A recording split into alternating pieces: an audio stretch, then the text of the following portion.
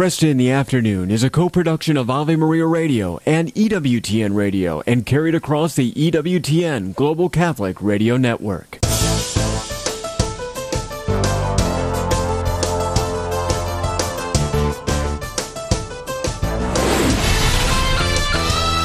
Broadcasting from the studios of Ave Maria Radio in Ann Arbor, Michigan, Al Cresta is ready for conversations of consequence. This is Cresta in the Afternoon.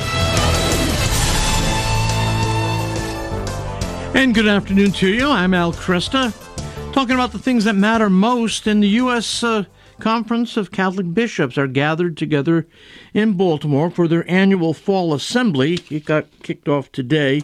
Matthew Bunson is there. He'll be joining us live in a few minutes from Baltimore to bring us up to speed on what the U.S. bishops are looking at. There's always a full agenda when they're there, and it'll be interesting. I did hear that there was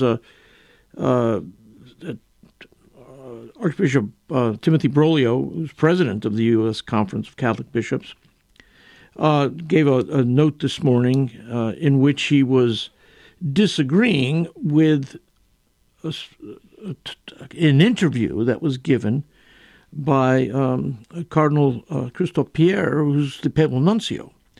Very different impressions of the Church in America. I don't know if Matthew had a chance to hear that exchange, but we'll talk about it if so.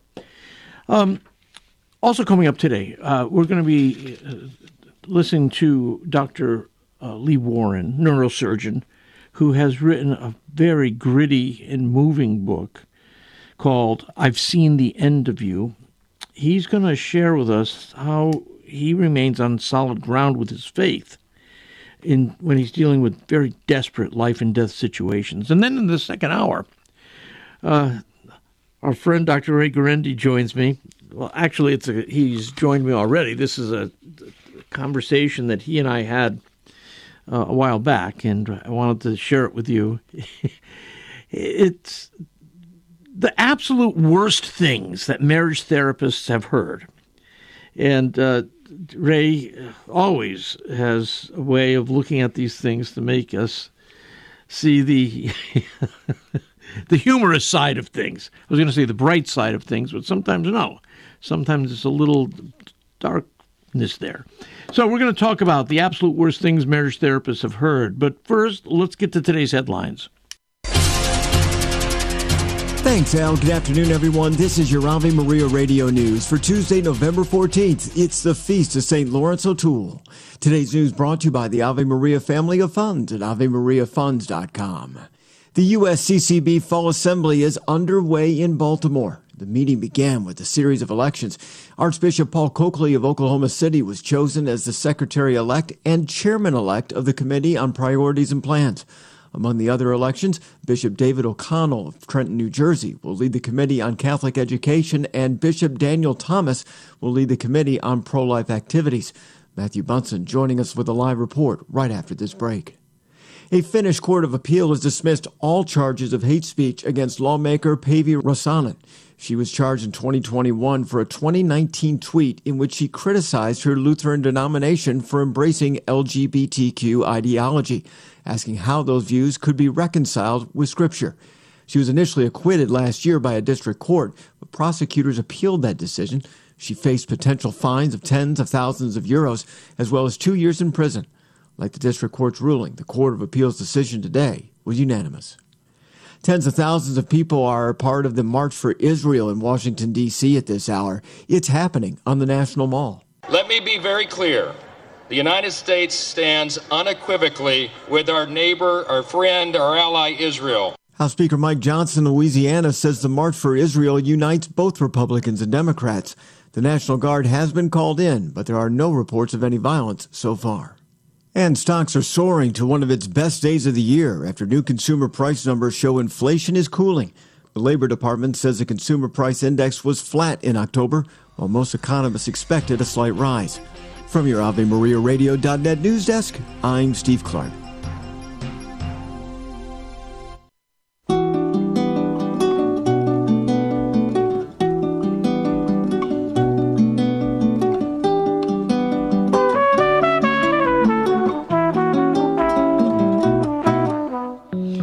afternoon. I'm Al Cresta. And joining me right now from Baltimore is Dr. Matthew Bunson, Vice President and Editorial Director of EWTN News. He's also Senior Fellow at the St. Paul Center for Biblical Theology, and he's got over 50 books that he's edited or authored, including titles like the Encyclopedia of Catholic History, the Pope Encyclopedia, We Have a Pope, Benedict XVI, and he's at the U.S. Conference of Catholic Bishops meeting there. Matthew, good to have you. Very good to be with you, and greetings from Baltimore. Yeah. So how's it getting off start? I would say that they have benefited from the fact that yesterday, which was actually the opening of the meeting here, was behind closed doors, and that's a pattern that has been set over the last few years, especially from the time that they had the very public disagreement over the question of Eucharistic coherence a couple of years ago. I remember COVID. Yeah, and so they have really settled, as I said, into the pattern of starting the meeting with some closed door sessions. Then today and then tomorrow will be the public session, and then they'll have a final closed-door session on Thursday. So those of us in the media will be allowed in today and tomorrow. And from that sense, I think they began putting their ducks in a row, which they have been doing, again, for the last few years. So some of the real back and forth simply hasn't happened publicly. That may happen tomorrow, when they put up for vote the question of what they're going to do with faithful citizenship, forming consciences, in anticipation of the upcoming election, because there has been a move, as you know, to not to change the text because there simply isn't time, but the introductory note that establishes the tone for everything. That, I'm told, could be a little rancorous tomorrow. Okay. And will that be because there are those who want to retain language that abortion is a preeminent priority, and there are those who don't want to give it that status? That's exactly right. Yeah, you're exactly right, Al. I've been told by knowledgeable sources, let's put it that way, that there really is a push at this point, I think among the majority of bishops, that they recognize they need to retain the language of abortion as preeminent, especially in light of the events over the last year and a half, post-Dobbs, post the overturn of Roe v. Wade, that the bishops recognize that pastorally and for the sake of their flock and clarity, they need to reiterate the preeminent position of abortion in light of the various ballot initiatives that have been taking place and what seems to have been a certain amount of disarray among the strategic response on the part of the pro-life movement. There certainly are going to be those within the conference who, as they have in past years, are going to push for a very different orientation of the introduction. To use the phrase, something that, at least in their view, is more consistent with the smell of Francesco is one of the phrases that we hear a lot these days. Okay. Whether or not Pope Francis has demoted abortion, which some have claimed, I think, is a point of some debate. Right. No, I agree. Is Bishop Thomas heading up the pro-life concerns for the bishops? Yes, he is. So he's an outstanding man. I know him, and he's a great communicator. I would think he'll really do a great job. Yeah, so that was part of the votes that were taken today on the election of a number of new committee chairs. Technically, they will be committee chairs elect for the next year and then assume full responsibilities a year from now when the bishops meet again here in Baltimore. So one of those committees was pro-life activities, and the two candidates were Bishop Daniel Thomas, as you know, of Toledo, and Archbishop Salvatore Cordileone of San Francisco. And Bishop Thomas won that vote. I think it was 161 votes to 84. So he will be the new chair, succeeding Bishop Burbidge of Arlington, who actually was very briefly serving in this position. He took over when I think it was Archbishop Laurie was elected vice president of the conference. So the musical chairs in some ways in terms of the committees. Very good. Who did they elect a new president? No, that won't be for a bit. What they did elect is a new secretary, again, because Archbishop Broglio was subsequently elected the new president.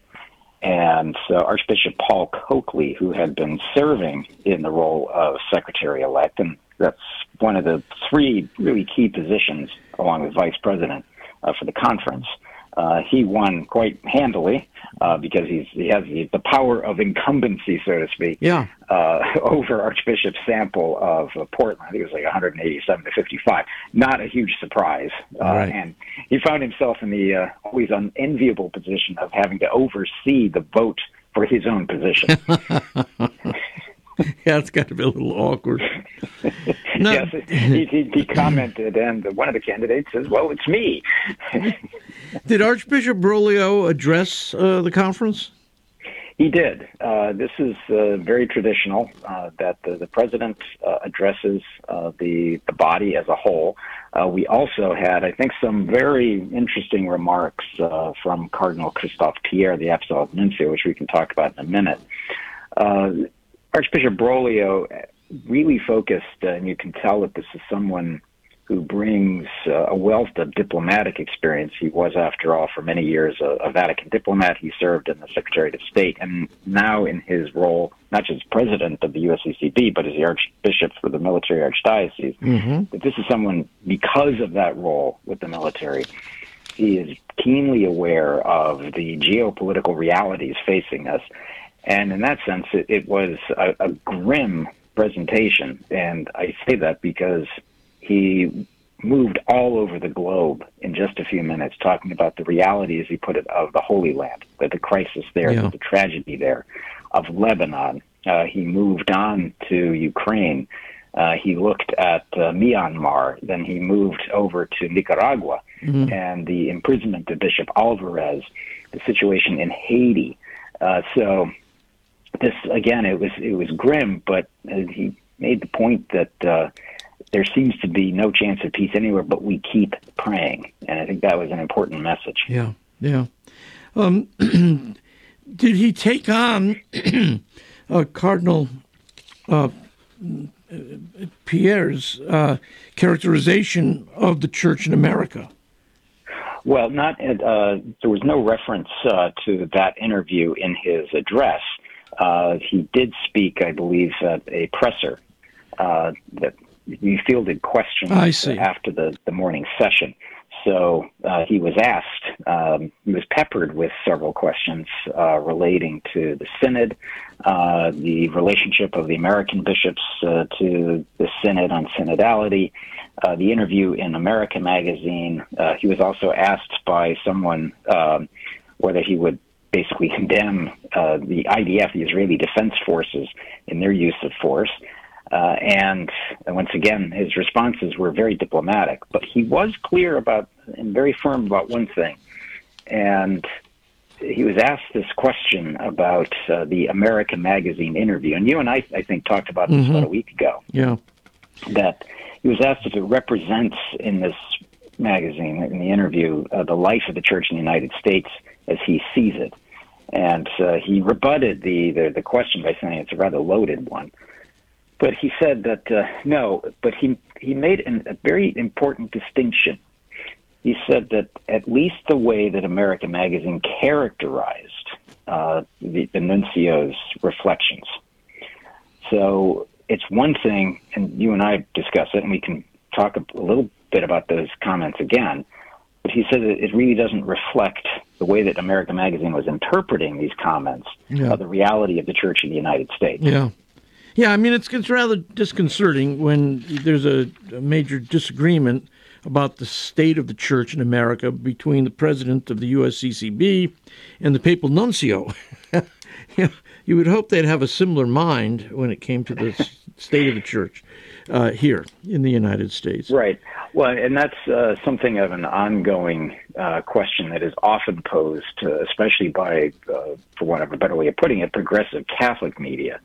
That somehow the conservative American bishops are all aligned against Pope Francis. That they're enemies of synodality, that they have a very political perception of things, that they're right-wing ideologues. And I think even Cardinal Pierre himself in the interview with American Magazine makes the point that, no, he does not see left-wing bishops and right-wing bishops. Right, yeah.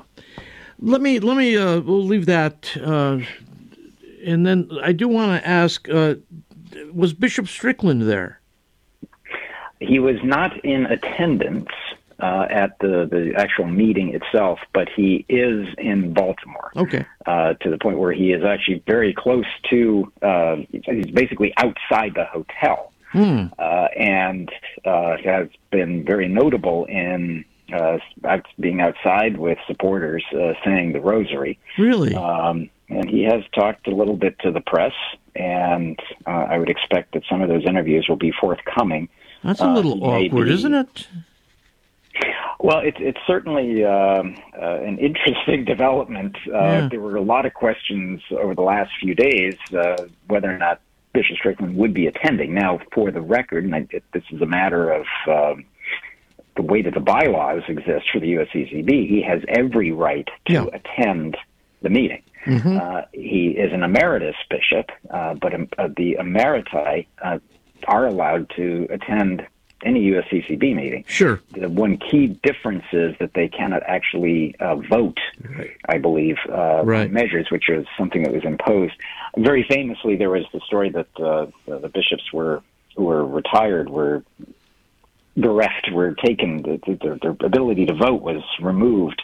But then as the bishops who did that got older, there was a brief movement to try to have that restored, because it's one thing to take away votes from older bishops when you're a young bishop, and then another thing that when you retire, you suddenly can't. But similar questions were asked about the cardinals who were turning 80 when Pope Paul VI imposed that rule. But having said that, I think it's safe to say that Bishop Strickland is a presence here. I can't say that within the hall itself, within the meeting, that he has overshadowed everything. There has been no reference to him, no mention. Okay. No, I wouldn't think there would be. But is there any sign of a big rally on his behalf? I know some of his supporters were claiming they were going to have a big rally there. We only got about 10 seconds. Yeah, it's a small group outside the hotel. That can change, but we'll have to see. All right. Matthew, thanks. We'll talk later. God bless. Dr. Matthew Bunson in Baltimore at the U.S. Conference of Catholic Bishops Fall Meeting. It's time for Family Man with Dr. Gregory Popchak.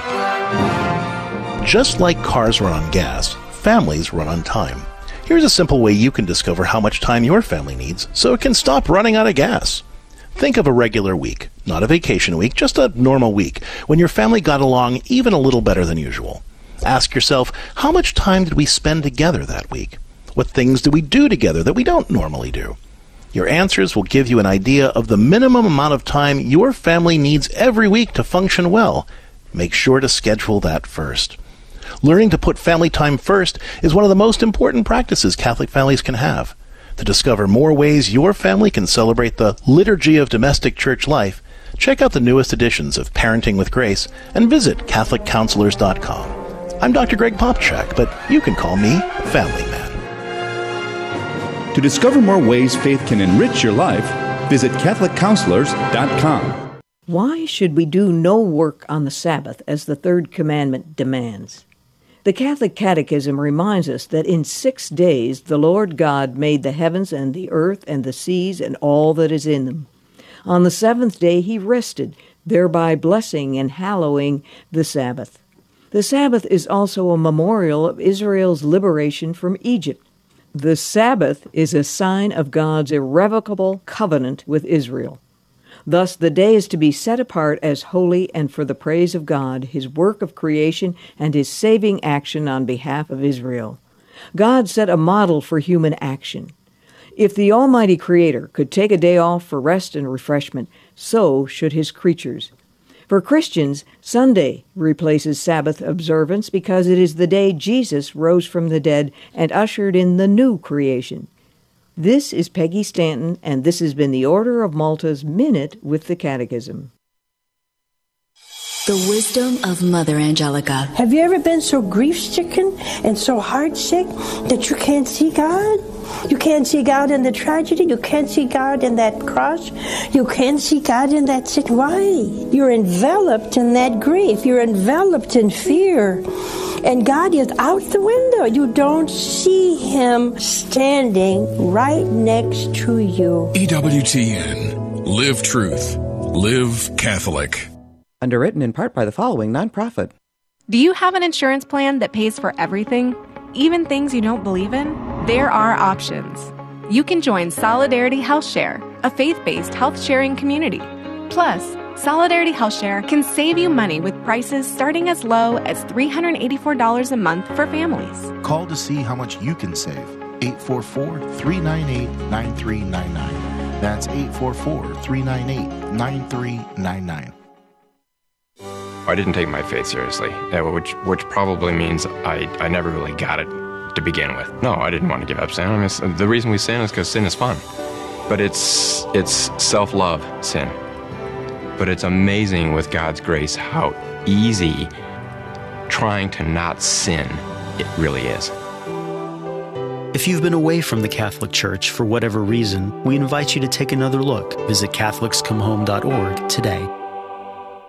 The Catechism defines evangelization as the proclamation of Christ and His gospel by word and the testimony of life in fulfillment of Christ's command. But what does that look like in real life? It looks like the St. Paul Evangelization volunteers out on the street, sharing the good news with people in a non-confrontational way, handing out free sacramentals, listening to them, praying for them, teaching them, planting seeds, and letting the Holy Spirit make them grow. Visit streetevangelization.com and learn more so you can get involved in real-life evangelization.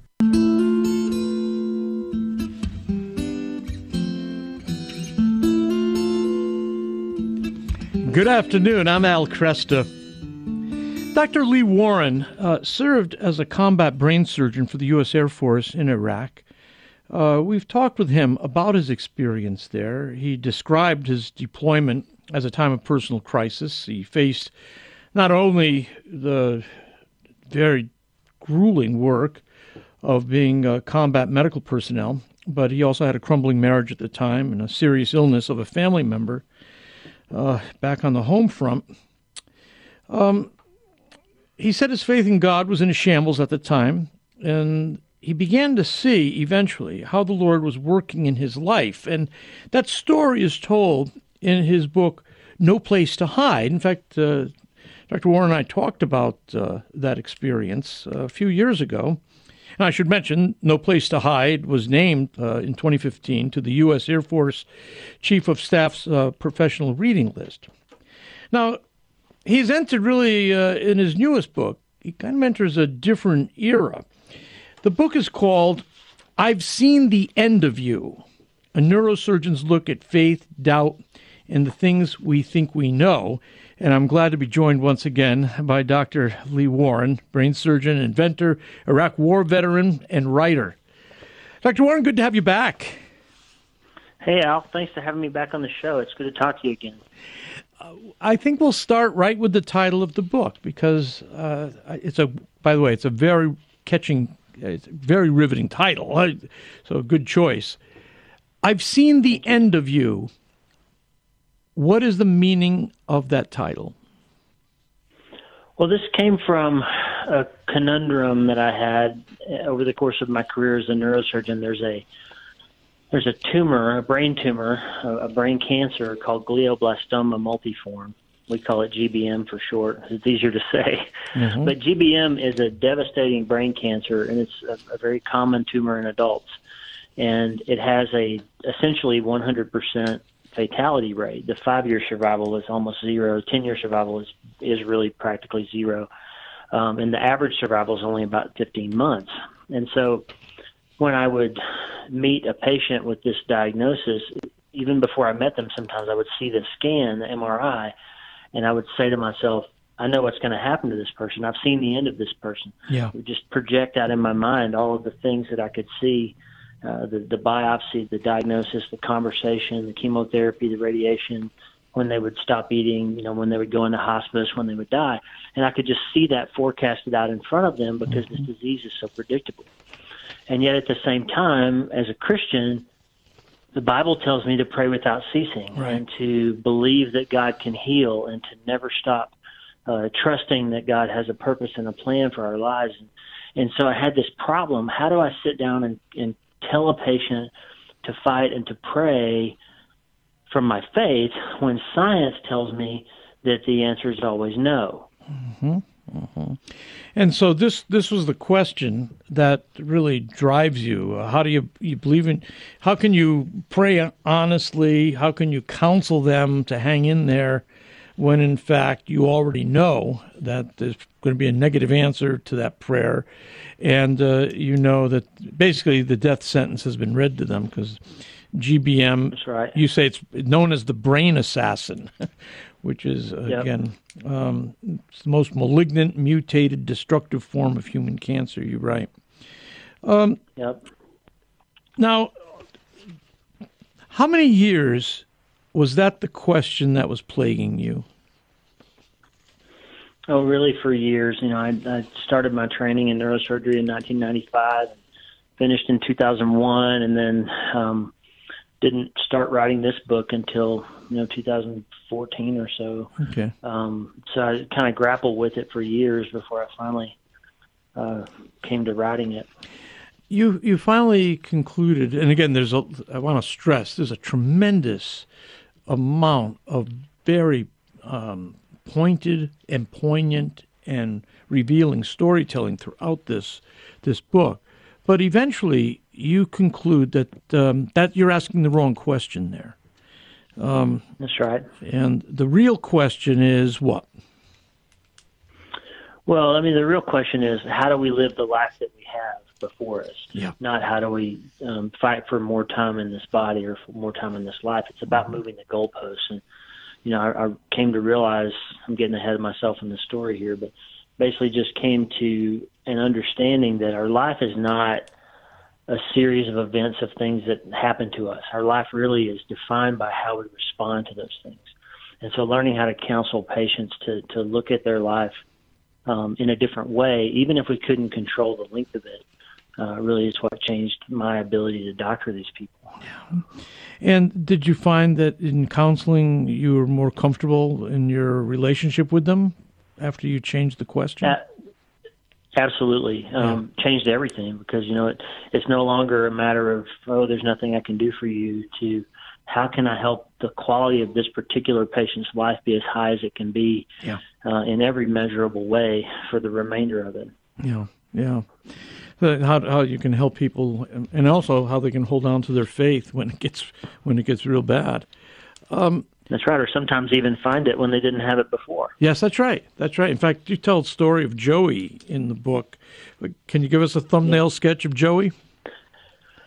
Yeah, Joey's a great example of a person he was kind of a down and out person that somebody might call him a loser. He was a drug addict, a kid whose dad abandoned him. His mom died when he was young, and he was sort of a drug dealer and just kind of a bad person, if you can put quotes around that, in your mind. And he had an encounter with a law enforcement officer in which he got kind of cracked in the head and ended up with a skull fracture. So when I met him, it was in the emergency department, having to deal with this fractured skull. And I took him to surgery, and he's got some bleeding in his brain, and I discover in the midst of the bleeding, he also had a brain tumor that was previously undiagnosed.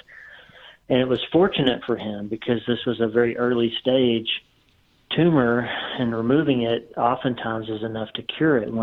If it's already turned into a glioblastoma, those people don't really ever survive. So I saw that as a blessing for him, but at the time that I met him, he didn't see it that way. He saw his whole life as a stream of bad things happening to him.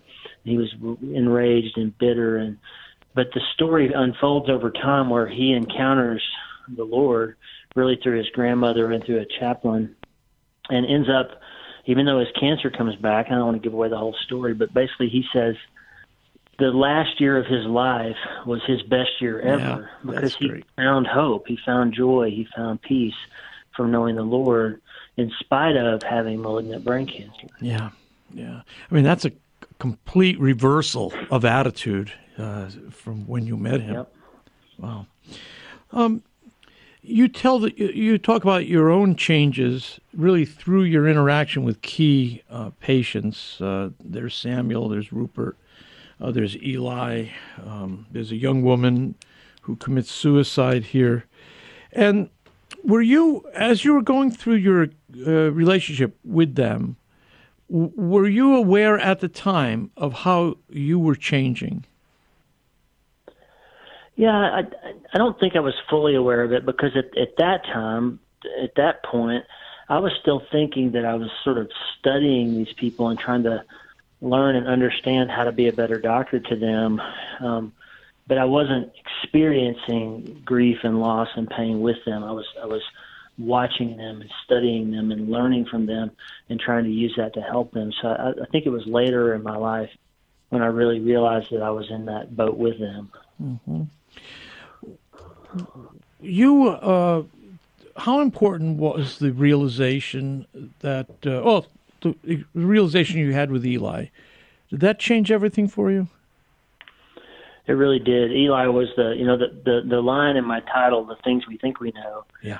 That comes down to, it's sort of a double entendre in a way that, part of it is, I thought I knew a lot about this disease. I thought I knew everything about it. And I thought I knew how Eli would find his meet his maker. But Eli is my only 10-year survivor of this disease in my career. Wow. And he's still alive. And so you learn that you don't always know everything. I mean, physicians learn that lesson all the time. But this, in glioblastoma, this is the only time I'd ever seen somebody who so far seems to have survived and beaten this disease.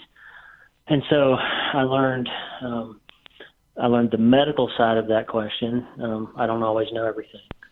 And then the flip side of it is the sort of battle that we think is between faith and doubt often really is that it's between faith and the things that we thought we knew. Because when you think you know that your wife will always be faithful, or that you're going to be healthy, or that your kids will outlive you, or that your bank account will never go dry, if you think you know those things and your hope is built on those things that can be taken away from you, then if something happens and those things turn out not to be true, it can really shatter your faith.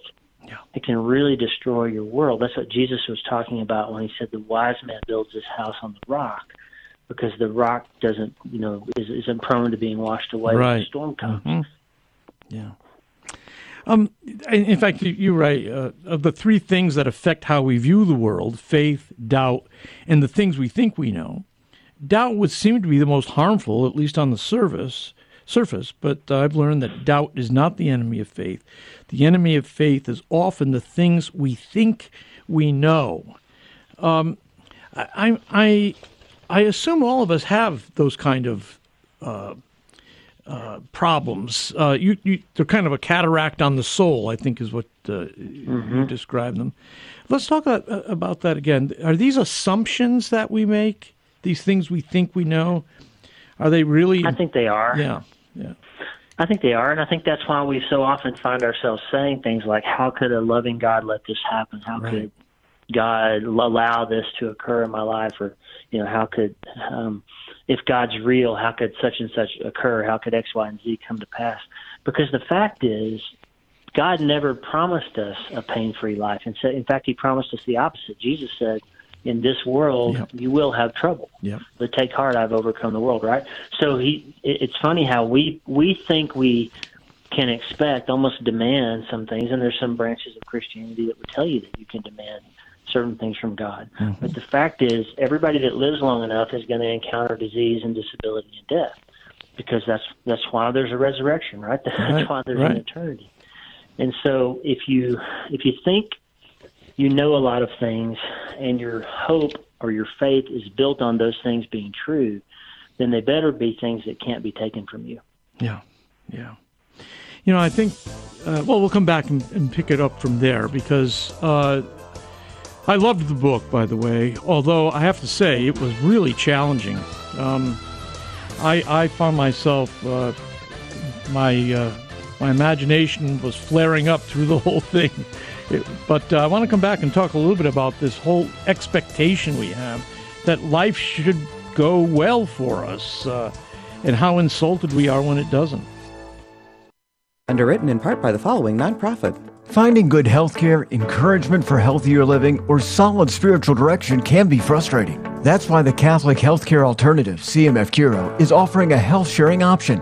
Curo's Christ-centered wellness services include Catholic wellness coaching, spiritual direction, and a Catholic community supporting your health and wellness needs. Visit cmfcuro.com to learn more. That's cmfcuro.com, where you can experience Christ's healing love in your health and wellness. Never miss an episode of Cresta in the Afternoon. Subscribe to the podcast on Spotify, Google Podcasts, Apple Podcasts, or wherever you get your podcasts. You can also listen on demand at AveMariaRadio.net and on the Ave Maria Radio app. Hello, Steve Ray here. Everything in the Bible and in the Catholic Church starts with the book of Genesis. It reveals to us God's plan for mankind. Yet Genesis can be daunting, especially given the scientific discoveries of the last few centuries. Well, that's where I come in with my new book, Genesis, a Bible study guide and commentary. Discover a thoroughly Catholic approach to this exciting and dramatic ancient narrative that is so often misunderstood. You can get the book now on the store page at AveMariaRadio.net. Check it out. With so much going on in the world, it's easy to feel overwhelmed. What do you need to know today? Stay tuned to Cresta in the Afternoon and Catholic Connection with Teresa Tomeo as we bring you the day's top stories and conversations from an authentic Catholic perspective. Cresta in the Afternoon is underwritten by the following nonprofit organization: Real Estate for Life. Buying or selling your home or business property?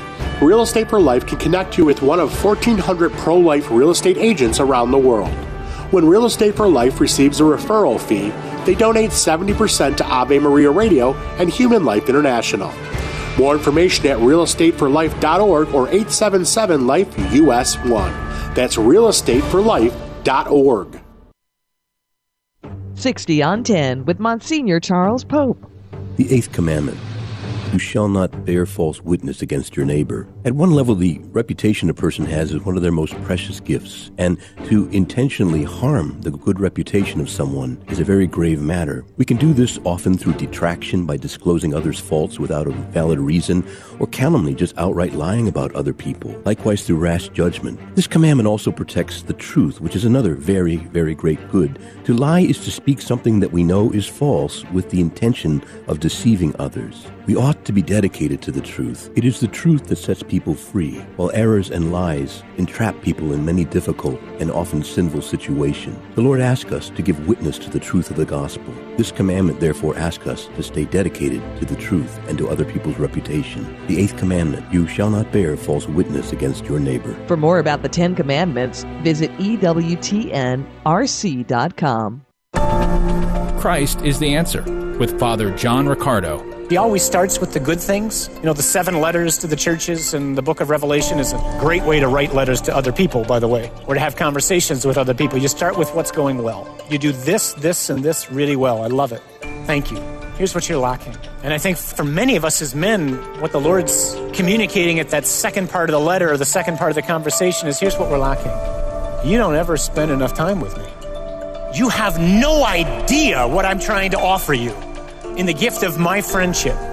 Or if you do, you don't make time for it. And if you would but come to me, I would change your life like that. But you don't come. Not with the regularity that I want you to come. Not with the ardor and the fervor and the passion that I want you to come. I have a hunch, more than a hunch, that's what he says to me, and I got a hunch that's what he would say to many of us.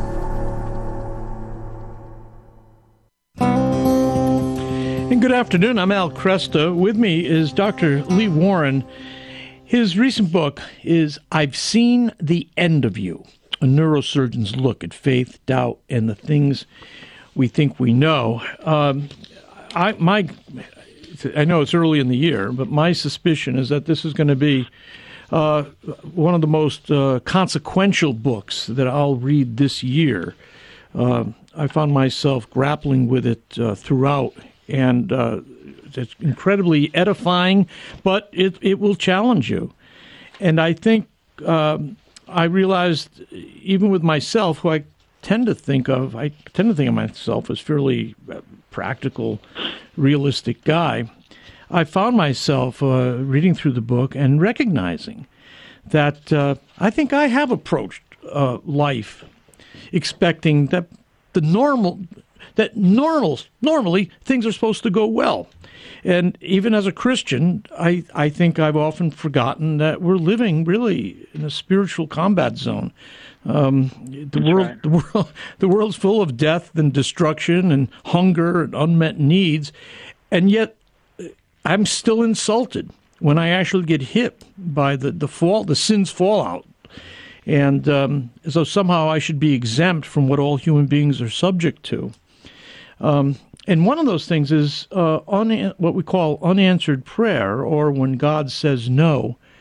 You point to the Son of God in Gethsemane as where we ought to look when we're grappling with this question. Why don't you lay that out for us? Well, I've always thought about the scene in the garden, right before Christ goes to the cross. Even though he's known for all eternity, like Jesus is known before they ever lit the spark on the earth and humanity, that he was going to have to die to pay for our sins. But yet, in his humanity, right before he goes to the cross, he prays, take this cup from me. Yeah. Take this away, God. I don't want to go through this. And even though he knows the answer is going to be no to that prayer, because he knows that we have no hope if he doesn't go through with the plan, he still prays it. And it's that moment of perfect humanity where he acknowledges that he doesn't want to go through what he's about to go through, and the only way to possibly get an answer would be to pray about it. Mm-hmm. And so if Jesus can come to that moment where he's asking God for something that he knows God isn't going to do, that's a good example for us that we should never, there's nothing that we shouldn't lay before him in prayer, nothing we shouldn't be willing to ask and talk to him about. And that's where I learned in the processing of that from my friend, the chaplain, who told me, prayer is not about you getting your answer and your answer being yes. That's not what your prayer is about. Prayer is not about bending God's will to your will. It's about bending your will to God's will. And that sort of shattered things for me, sort of opened things up for me to say, wow, when I'm praying for my patients, it's not let them survive this. I do pray that, and I will continue to pray. Mm-hmm. But it's let them come alive. Let them find something valuable to hold on to. Let their families improve. Let their spirit get stronger, no matter what the circumstance is that they're going to pass through here. Yeah. You've seen an unusual amount of tough stuff. I think in our previous conversation, you had mentioned the line from All Quiet on the Western Front that war ruins us for everything. Talk to me about that. You wouldn't be the man you are today if you hadn't been working as medical combat personnel, would you? Absolutely not. No, I mean, on top of the effects that it had on me as a surgeon, I grew up a lot as a surgeon because of that experience. Yeah. But as a person, like I was such a control freak that I've sort of half joked that I think God had to send me to a place where I was going to get mortared and rocketed and bombed and just driven to my knees before I gave up the notion that I could control my own life. That I had to depend on God to get me through that. And so it was a blessing that I got to go, and it changed how I look at patient care and my family and all that. And the curse is that, like they said in All Quiet on the Western Front, the curse is it changes how you process things emotionally. It changes how you see the world and your sense of safety and all those things. Yeah, yeah. But you came back and you managed, after some big changes, of course you went through a lot, you did manage to kind of reintegrate and actually go on to be a leader and a force for healing in other people's lives. I think one of the book is powerful, and I didn't know, as I'm reading through it, and I'm going through the stories, the little kind of case studies that you give and the profiles of the people. I mean, I was right at the edge of my ability to stand it. And then you disclose that you lost a son. That's right. While you were writing this book? Yeah, so, yes. So, like I told you, I was studying people and how they grieve and how they handle hard things. And I was trying to write a book that I could use to share what I'd learned about helping people navigate hard things. And then on a Tuesday in August in 2013, our 19-year-old son was stabbed to death, and our world just sort of fell apart. And I went from observing other people's troubles to being kind of in the pit of despair, in the furnace of suffering that Isaiah talked about. Yeah. I mean, all of a sudden, I mean, you're observing others. Now you're suffering in a similar manner. I mean, it's extraordinary loss. And if I recall correctly, you didn't even really get a very good explanation for what happened to Mitch. No, we didn't, and we don't. We won't ever know, really. It was a small town, and my son and his best friend were both dead in the house with stab wounds, and the police basically made a very cursory examination and came to some conclusions that we can't accept as a family, and put it out in the media and all of this. But at the end of the day, they cleaned the crime scene, removed the bodies in an hour, didn't call in the FBI or anybody to really criminally investigate it, and basically shut it down, and we can't know. So it was sort of like God gave us this impossible scenario where not only did we lose our child, but we can't know how it happened, we can't know why it happened, and there's no possibility that we ever will. Oh. And so it was sort of like God just said, you've just got to trust that I can get you through this, and you can't demand answers from me because there aren't any to be had. Yeah. You write in the book, my experience with all the tumor patients, trauma victims, and personal tragedy that you faced, you say it's shown me something I'd missed before. You get good stuff mixed in with a lot of pain, or you get nothing. It's your choice. And the choice is to take it or leave it. The trick is to be able to live happily and with purpose, even during those tough times.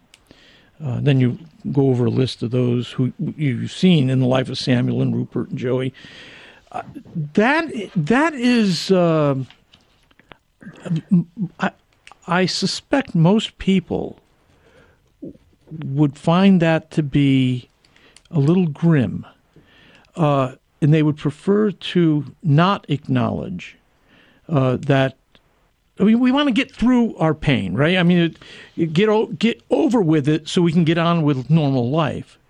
And yet, you're arguing that a mature Christian needs to live with the understanding that we get good stuff, but it's with a lot of pain.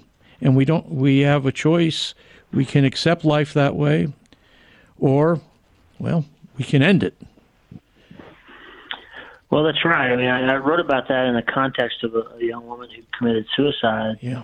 Had a bad relationship and a particularly bad night, and drank too much and put a gun to her head. And it came down to the idea that, she couldn't accept the life that she had with all the painful things in it, and she couldn't see that there was a possibility of it getting better.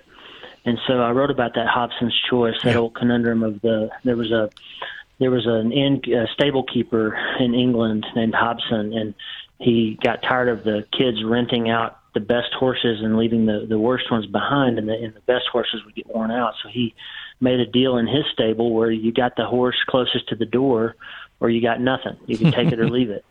And so that was Hobson's choice. You can have a horse, but it's the one I'm going to tell you that you can have. And that's really what life is, right? Yes. God says, I will give you eternal life. And Jesus said, I came to give you an abundant life in your physical body. The thief comes to steal and kill and destroy in John 10, but I have come that you might have life and have it abundantly. And he's talking about now. So the only way you can make sense out of that, from the same Jesus who tells you that life's going to be hard, in this world you will have trouble, is to say that the circumstances of our lives are not supposed to rob us of our joy. Right. They're not supposed to rob us of our peace and our ability to see the light again. And so that's really the fact, Al, is that your parents are going to die someday, God forbid, but one of your children or some of your children might die. And if you're married, you or your spouse are likely, one of you is likely to pass away before the other. Yep. There's going to be hard stuff in this life. And if you're not ready for that, or if you're unwilling to accept it, then you just can't, there's no path forward that's pain-free. And so the trick has to be, how can we be able to live meaningful lives, purpose-filled lives, lives of peace and joy, even with hard things happening. Yeah. And as I've studied these folks that get brain cancer and other problems, and as I've walked now almost 7 years as a bereaved father, I've learned that the secret is you've got to decouple circumstance from your emotional state. So you've got to be able to say, yes, this bad thing happened, but God can redeem that and use it for something that's going to make it have meaning. Amen. That Romans 8:28 promise comes true with enough time and perspective that you'll see there's some good that God can still do in your life despite these hard things that have occurred. Yeah.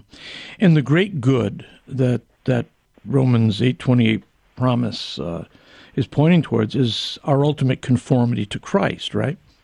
That's right. Yeah. That's exactly right. Yeah. Because that's how we can have a hope for an eternity. Yeah. Which, if you're a bereaved parent, I mean, for me, the only way I can keep going is knowing that I'll get to see my son again someday. Mm-hmm. That I'll get to see him in his redeemed state and get to be with him in a joy-filled environment again. And that's what makes me able to take that next step. Yeah. Yeah. Very, very good. I hope you're continuing to write, because this is great stuff. Yeah. What's coming next? Thank you. Well, I'm working on actually sort of a toolkit to take all these things I've learned and help people use them in their own lives. This idea of sort of self-brain surgery, how you can learn how to change how you think about things and how you look at them. And I'm tinkering with this sort of idea of teaching people how to sort of operate on their own minds. Wow. Well, I'll look forward to it. Lee, thanks so much. It was wonderful being with you again. And again, I really hope this book gets wide readership. I think it's a consequential volume. Thank you. Thank you so much. It's great to be with you, Al. God bless. Dr. Lee Warren, I've seen the end of you, a neurosurgeon's look at faith, doubt, and the things we think we know. It's wonderfully written, it's colorful, it's profound, and it will be edifying. Catholic Connection with Teresa Tomeo. A conversation I had several years ago with one of our listeners who wrote to me and said she was being challenged by a friend or a cousin or someone regarding the church and various teachings, especially on marriage and abortion and whatnot. And she said, I need the answers and I need them quickly because I want to quiet this person and shut them down. And I wrote her back and I said, I'm not going to give you the answers. I will give you some resources, such as the link to the Catechism of the Catholic Church.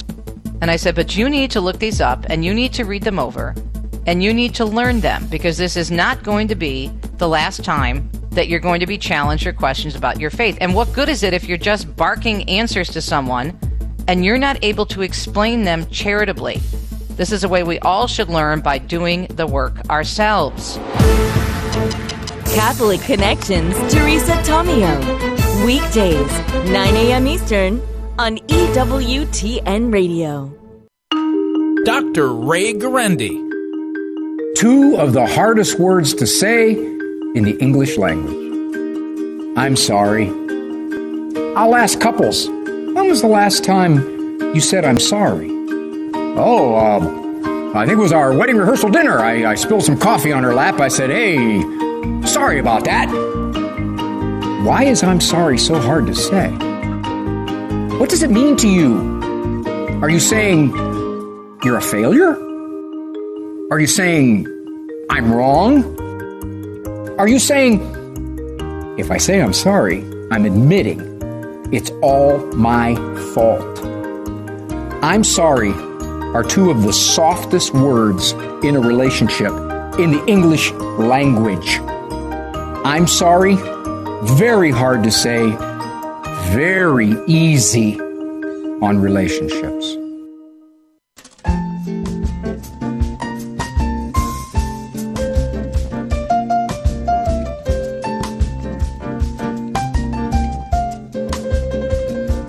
And good afternoon, I'm Al Cresta. Thanks for being with me. Wonderful talking with Dr. Warren. And let me remind you, the name of his book is I've Seen the End of You, a neurosurgeon's look at faith, doubt, and the things we think we know. His earlier book, No Place to Hide, was named to the 2015 U.S. Air Force Chief of Staff's recommended reading list. That gives you some idea of his reach. Yeah. And so this book, I've Seen the End of You, a neurosurgeon's look at faith, doubt, and the things we think we know. Again, it's a real eye-opener.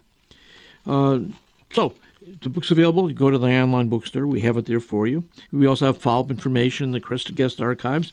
We'll also have follow-up information, of course, from my conversation with Matthew about the U.S. Conference of Catholic Bishops meeting this week in their annual fall meeting in Baltimore.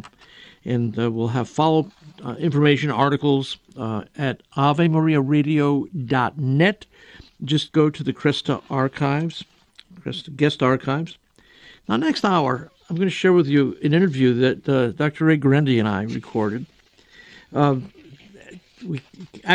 idea came out of a conversation we were having.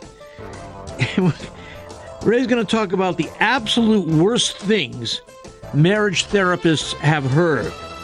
So join us in the next hour with Dr. Ray Guarendi, father of 10, clinical psychologist, public speaker, nationally syndicated TV and radio host. I'm Al Cresta. Stay with me. We've got another hour ahead of us.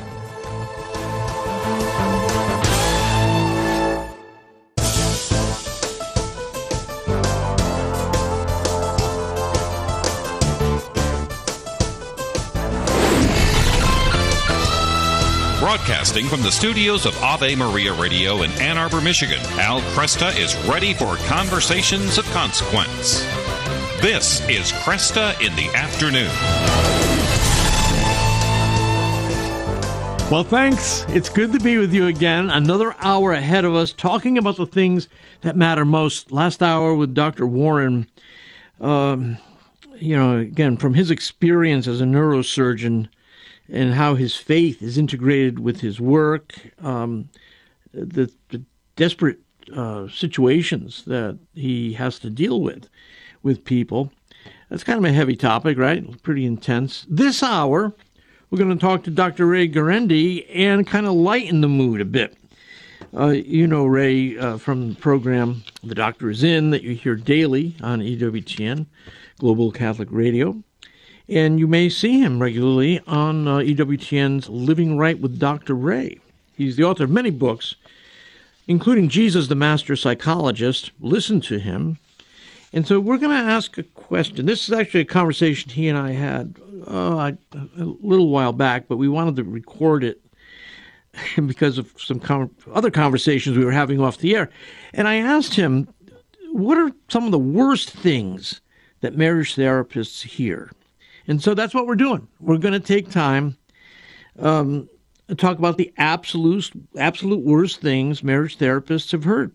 Ray's done a year of counseling and advice giving and caring. So he's going to join us with his thoughts and his experiences as a therapist. And also, we do take a look at how our culture's understanding of marriage and family has changed. And it has. It has changed dramatically, even in one lifetime.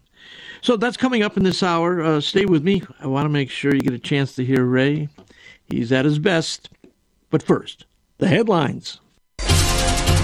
Thanks, Al. Good afternoon, everyone. This is your Ave Maria Radio News for Tuesday, November 14th. It's the Feast of St. Lawrence O'Toole. Today's news brought to you by the Ave Maria family of funds at AveMariaFunds.com. Tensions were running high at a congressional hearing, including union leaders. Oklahoma Republican Senator Mark Wayne Mullen stood up in an apparent move to challenge Teamsters President Sean O'Brien to a fight. We can be two consenting adults. We can finish it here. Okay, that's fine. Perfect. You want to do it now? I'd love to do it right now. Well, stand your butt up then. You stand your butt up. Oh, hold on. Oh, stop it. Is that your solution, every Hold it. No, sit down. You hear Senator Bernie Sanders intervening at the end. He eventually told Mullen to sit down and act like a senator.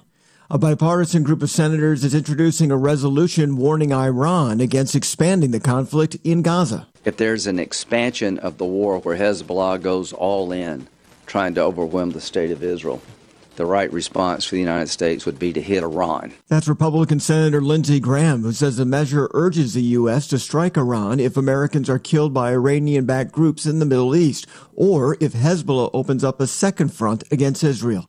This comes as dozens of U.S. troops in Iraq and Syria have been injured in recent attacks by Iranian proxies.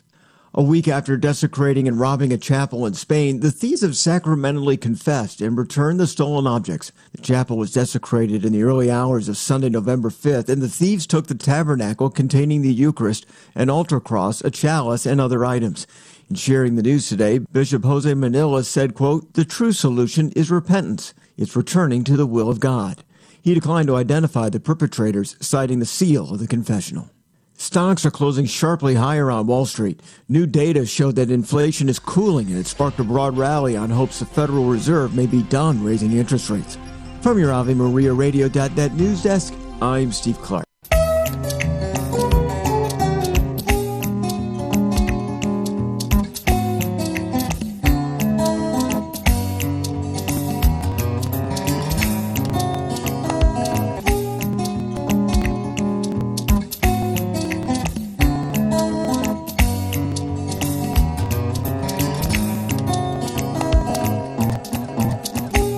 Good afternoon to you. I'm Al Cresta.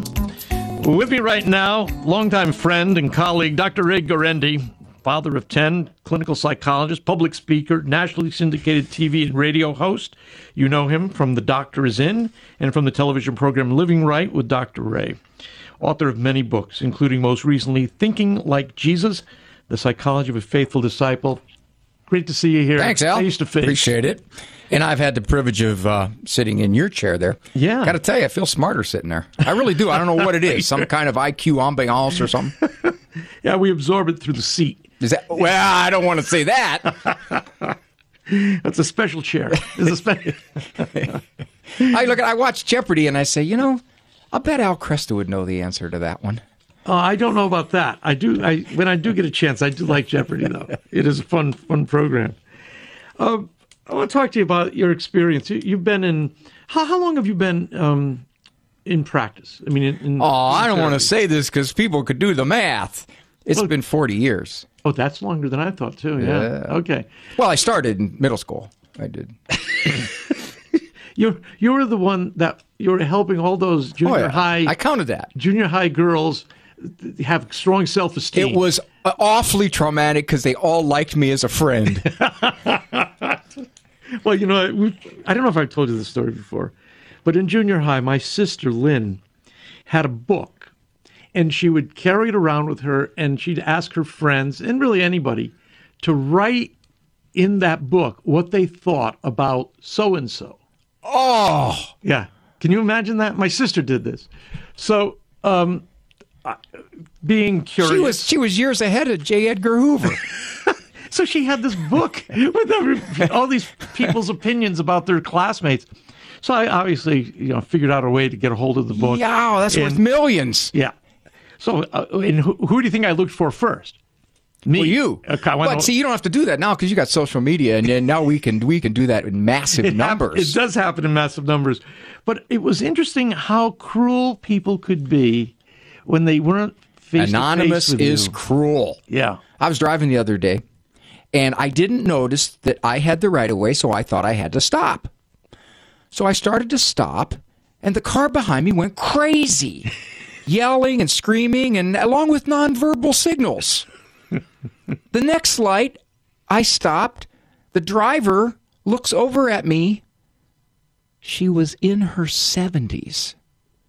Wow. And I thought to myself, wow, would you do this if we were standing in a fast food line and I did something in front of you that was inappropriate or frustrating? Would you do this? Of course not. But she was in that vehicle, and that was enough anonymity for her to go crazy. Wow. Wow. At 70, that's a lot of energy. And you know what I did? Al, trying to be a Christian stops me from doing a lot of things I want to do. Yeah.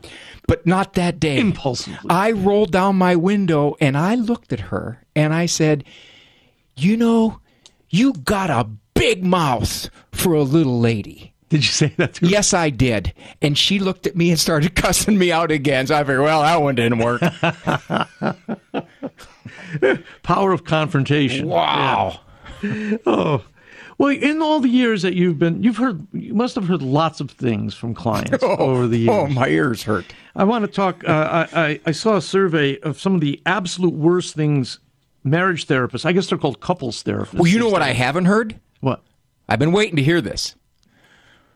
For someone to come into my office, marriage counseling, and say, you know why I'm here?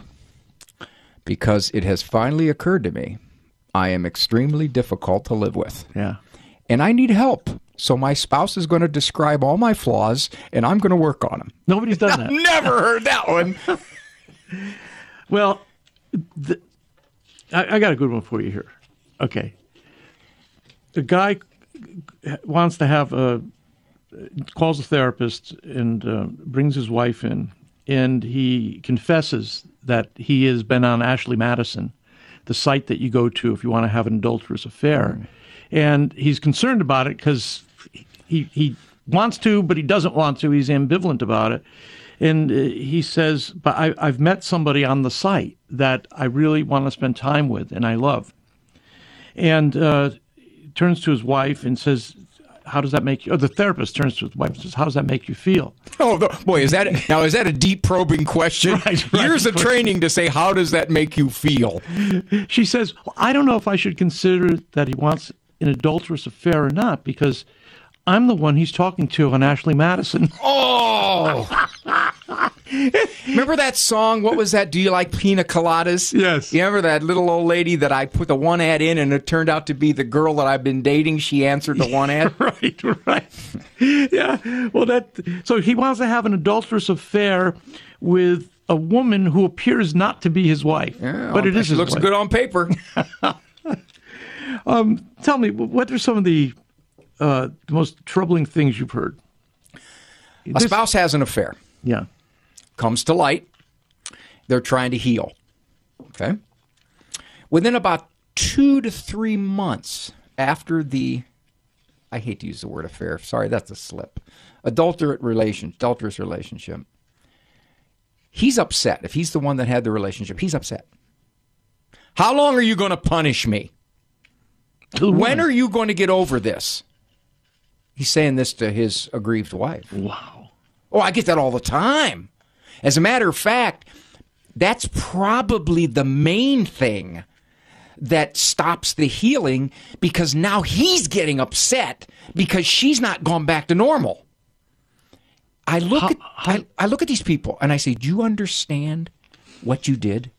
Do you have any inkling of the damage that you have created? And if you want to heal, I'm real blunt with them, Al. If you want to heal, then you better realize, as long as it takes her to get over this, you're going to have to live with it, and you're going to have to not say, how long are you going to make me pay for what I did? So the answer is as long as she needs. As long as it takes. Yeah. That's amazing that you would hope that he would be on his knees. He was for about a month. Okay. And then you need to get over it. I'm trying to put myself in that position. And so you've got to get over it, because I've done my penance. I've mandated what my penance should be. I'm sorry, yeah. Yeah. I did my penance. Now it's your responsibility to forgive me and grant me absolution. He gets mad because she doesn't want to be intimate. He gets mad because she checks his phone. He gets mad because she doesn't trust him. He gets mad because he tries to be nice and she's wary. All of these things he did while he was having this 2-year affair. And she is now the villain. Yeah. And sometimes what happens, Al, the complicating factor, he's still waffling. And so he wants to justify the right to go back because his wife is not being easy to live with. So that gives him another excuse to now go out and seek another affair. Yeah, or the same one. Or the same affair, yeah. Affair is a funny word. It is. It's like, it's like a fluffy little word, isn't it? I just realized that it's a word that I use too, but you're right. We should call it for what it is. It's an adulterous relationship. Yeah. Language is we really need to watch our words, don't we? I was better off before I met you. Have you heard that? No. You know where I hear that one a lot? Where? In Christianity. I was a much happier person before I became a Christian. Really? Well, yeah, because now I have a measuring stick. Before I'm a good person.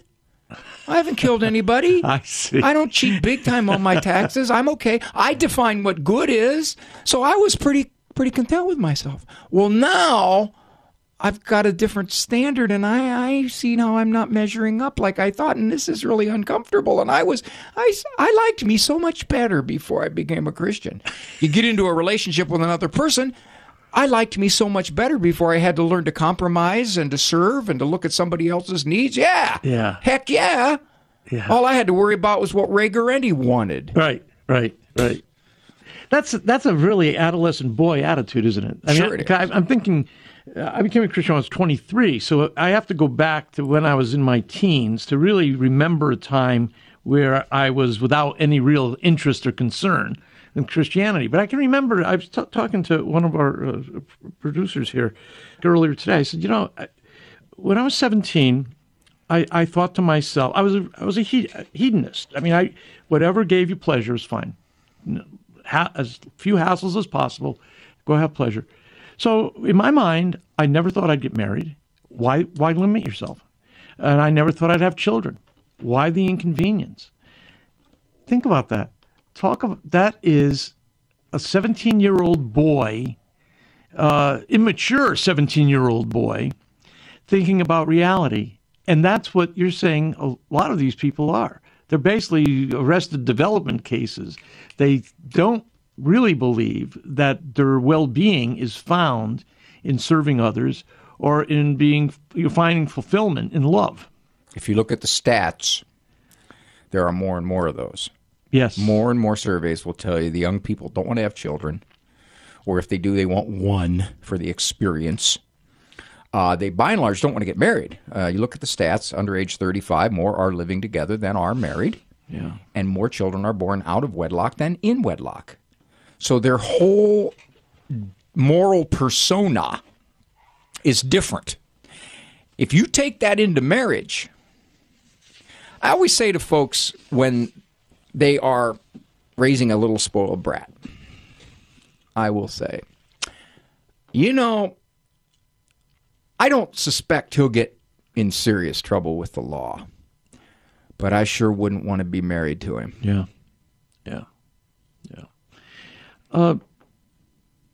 What becomes, more children being born out of wedlock, that's true. Mm-hmm. We're over the 50% mark, which means then that a lot of the social controls that used to be in place, the stigmatization, the shame, the things that would make you stop and say, I don't think I ought to do that. Those things are missing. Guardrails are gone. Yeah. And again, it hasn't been that long since we've been living this way, so we don't really know the full social consequences of this yet. The 60s, the out-of-wedlock birth rate was 5%. Yep. Divorce rate was under 10%. Yep. This is 60s. Yeah. Divorce revolution begins in the 70s, and it's grown. And we've got, of course, promiscuity has grown. Although it is interesting, they're saying now that promiscuity is down a bit because of social media, that young men in particular, are being satisfied by pornography. Do you have any thoughts on that? Saw an ugly survey. Approximately. Let's pick that up after the break. I hear the music coming up right now. I'm peaking. I'm emotionally peaking. I don't know if I'll be peaking after the break. Well, hang on to it. Oh, it's going to be tough. You're beyond impulse. So, Ray Guarendi, my guest. I'm Al Cresto. We'll be right back.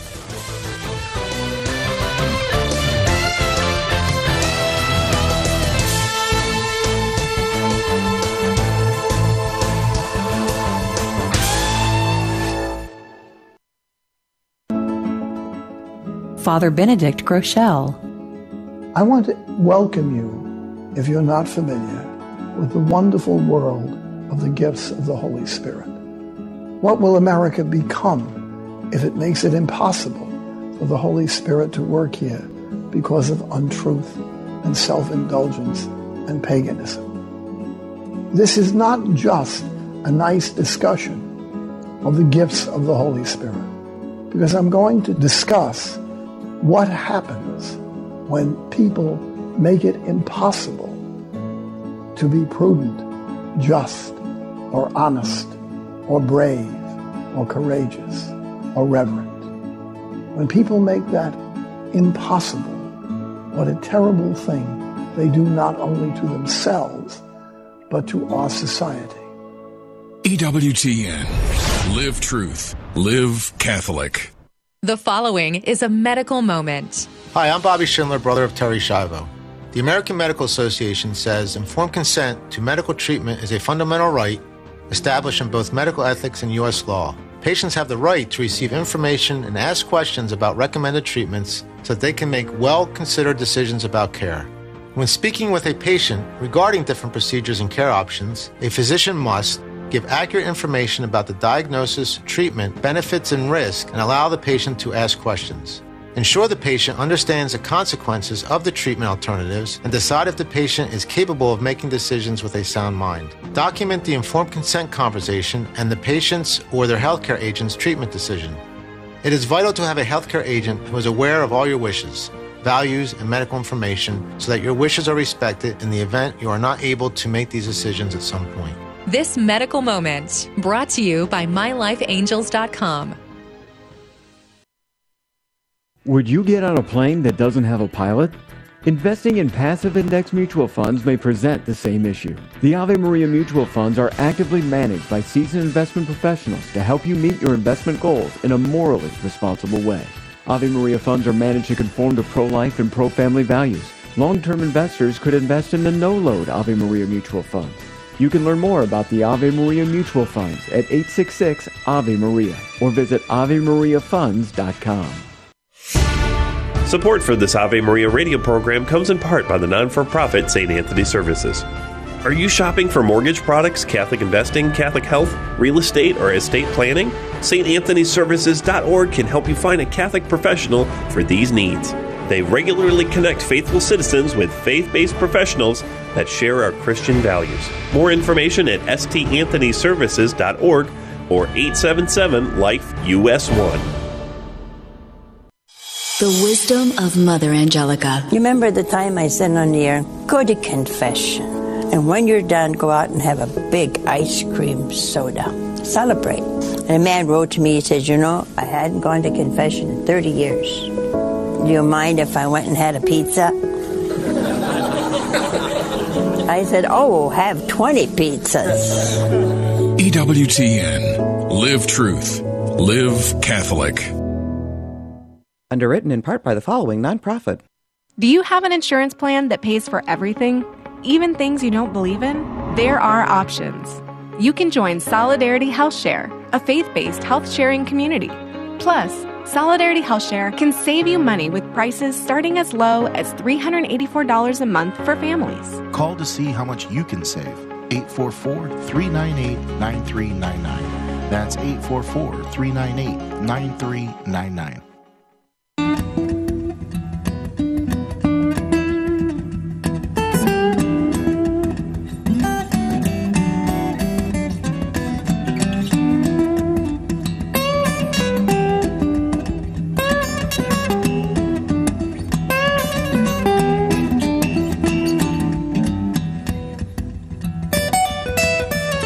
Good afternoon. I'm Al Cresto. With me, Dr. Ray Guarendi.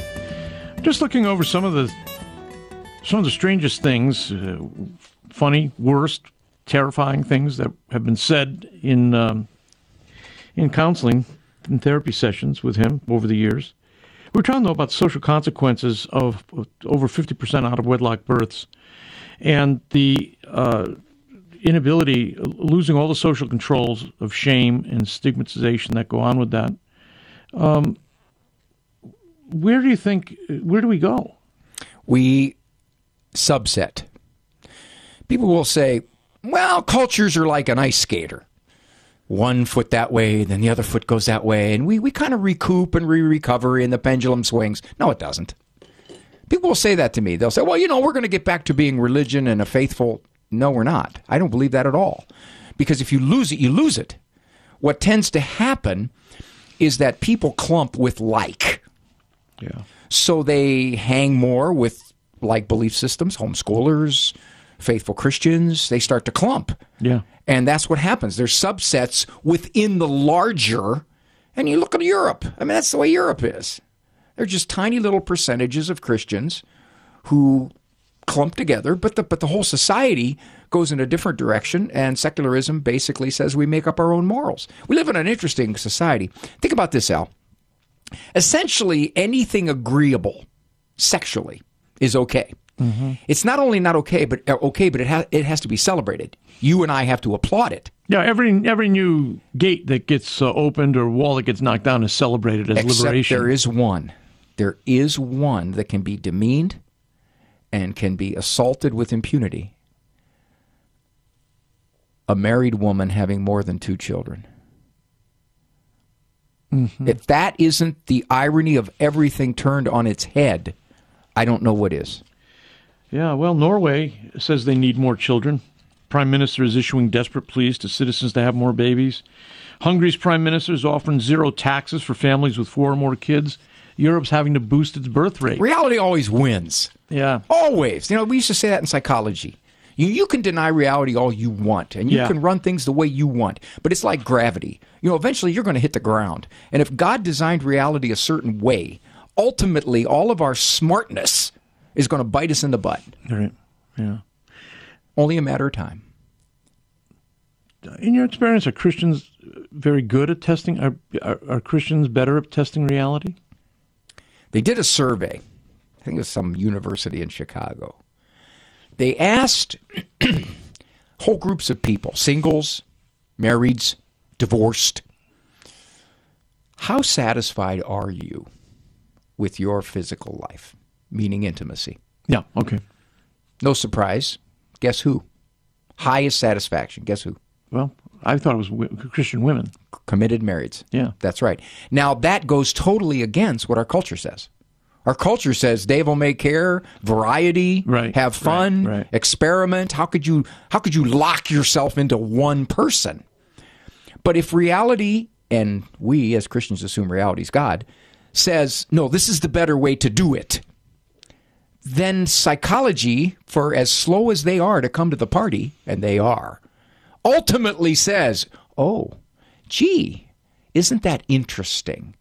Married people, counter to everything we would think. She's 57 years old. She's 72 pounds overweight. Yeah. He's bald. How could they have more of an intimate relationship than that 22-year-old stud over there who's bouncing all over the place? Well, I agree that we don't have very good public measurement for this. If we don't draw our standards, our ultimate standards from God, I'm not sure where we end up. The Christians generally, I think you're right. When it comes to marriage, I don't think there's any doubt that what Christian Church teaches, what Catholic Church teaches, conforms with reality. The system works.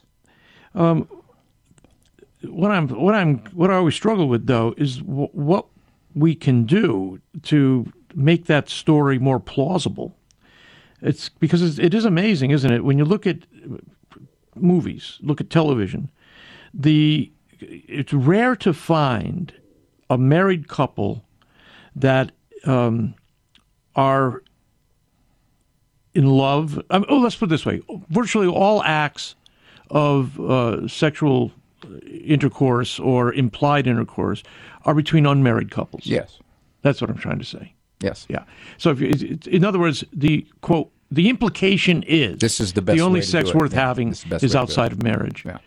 And the irony of that, of course, is that from a Christian point of view, the only physical intimacy worth having is within marriage. It isn't a matter of Christian faith that says this is the way to do it because we're Christians and we believe this. Right. It is a matter of social psychology reality. Yeah.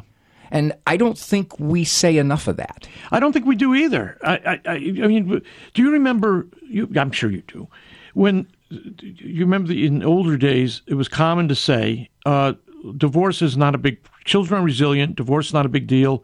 You should divorce for the children's sake because it's better that they grow up in a divorced home than that they grow up in a fighting home. That was the major justification. I remember this so well. And then, of course, by the first Bush administration anyways, because I can remember some of the debate on it. So it would have been the early, 89, 92. Social psychologists finally managed to realize that there were real problems with adult children of divorce. There are over 2,000 studies that now say divorce is bad for children. Right. It took, I mean, I don't know. They're slow to the party. I was going to say. They're slow to the party. So if the divorce revolution begins in the early 70s, and these studies become popular, I remember a big thing in the Atlantic Monthly about this, say 90. You're looking at 20 years. It took 20 years for them to finally get the negative news. Yeah. The confusion now, sexually, is identities, same-sex attraction. Right. And the numbers are exploding. So a good social psychologist would say, are there other factors in this? Right. Is something else coming into play? Ever so slowly, there are little dribs and drabs here and there where experts are coming out and saying, you know, we might need to take a look at the social component involved in all of this. We see social components in everything else. Right. If there's a suicide in a high school, they send in hordes of counselors because they know there's a greater chance that there could be more suicides. They don't want a contagion. They don't want copycat. Right. Yes. But this happened in a high school in my county last year. Yeah. 6 suicides in 1 month in the high school. That's terrible. Yeah. Well, I think it was a Brown University researcher who published. They squashed that. Yeah, she really, in a fairly mild way, said, I think there's a contagion aspect to this transgender thing. And she was just, the president of the university, I think, apologized for the study. Yes. It takes a long time for the research to trump ideology. Yes, that's good. That's a good way of putting it. That's a very good way of putting it. And even atheists, even secularists, there's enough in them that searches for truth that it takes them where they go, even if they may not recognize Christianity has been there for 2,000 years. Yeah. I think that's the kicker for me, is that they don't recognize that traditional Christian understanding of reality has just been in some way validated and confirmed by their own research. I mean, this ideology gets in the way of good research all the time. My favorite example is from the Soviet Union, 3 generations ago at least, when the head of their biology research, a guy named Lysenko, didn't accept the standard model of genetic heredity that we're now comfortable with. He believed much more in the that there were acquired from external or environmental influences. You could change the biology. Change anything. Yeah. And it took probably 2 generations for Soviet biology to catch up with the world because of his stranglehold on the science. My 10 children are adopted. They are, as you would expect, a wide scattergram. We showed you a picture of them last night. Personalities. It looks like the United Nations. Is this a club or something? Right. So my wife and I, up close and personal, have seen the power of genetics. Yeah. Yes. As we would raise these children with our belief system and our personalities and our home structure, some of them still are, in fact, very much, I don't want to say controlled, but directed by the genetics that they brought to our house. Yeah. And we have not been able to overcome that. Right. Now, part of that is complicated by their early histories, which had a lot of damage. In the mother's womb. The womb. Yeah. Mother's womb. Yeah. Yeah. Again, from a Christian point of view, the material component of our existence is very important. God likes matter. It was his idea. He made us physical creatures. And so should be no surprise to us that the genetic dimension of this has a lot to do with personality. In some respects, it makes people atheists or agnostics. Tell me, keep going. Because the more that you can, quote unquote, explain behavior through natural processes. Yeah, I see. The implication is, well, everything we've always believed about free will is really getting pushed aside. The science is showing. A small example. My wife sent me an article just last night about this fella who dove into a pool, hit the bottom, had brain damage. Yeah. He is now a virtuoso pianist. Prior to that, not a thing. He couldn't do a thing on the piano. He was useless. He sat down, this was some period of time after his injury, and just started to play. Really? Incredible playing. Now, somebody looks at that and says, okay, maybe we are just a bunch of chemicals. Maybe those chemicals just splash against each other in their own way, and this particular guy took a butt on the head, and he somehow knocked into play some musical ability chemicals that were sort of buried. You know, when you start looking at stuff like that, you get confused. I looked at it and said, wow, that just tells me the intricacy of what God created. Yes. Yeah, and also, he has to have personal exertion. If he's going to be a virtuoso, he has to be telling himself, I have to practice. I got to sit down. Right. Hold it there, Ray. We'll come back and continue conversation. Dr. Ray Guarendi, my guest. I'm Al Cresta. We're back in just a few minutes.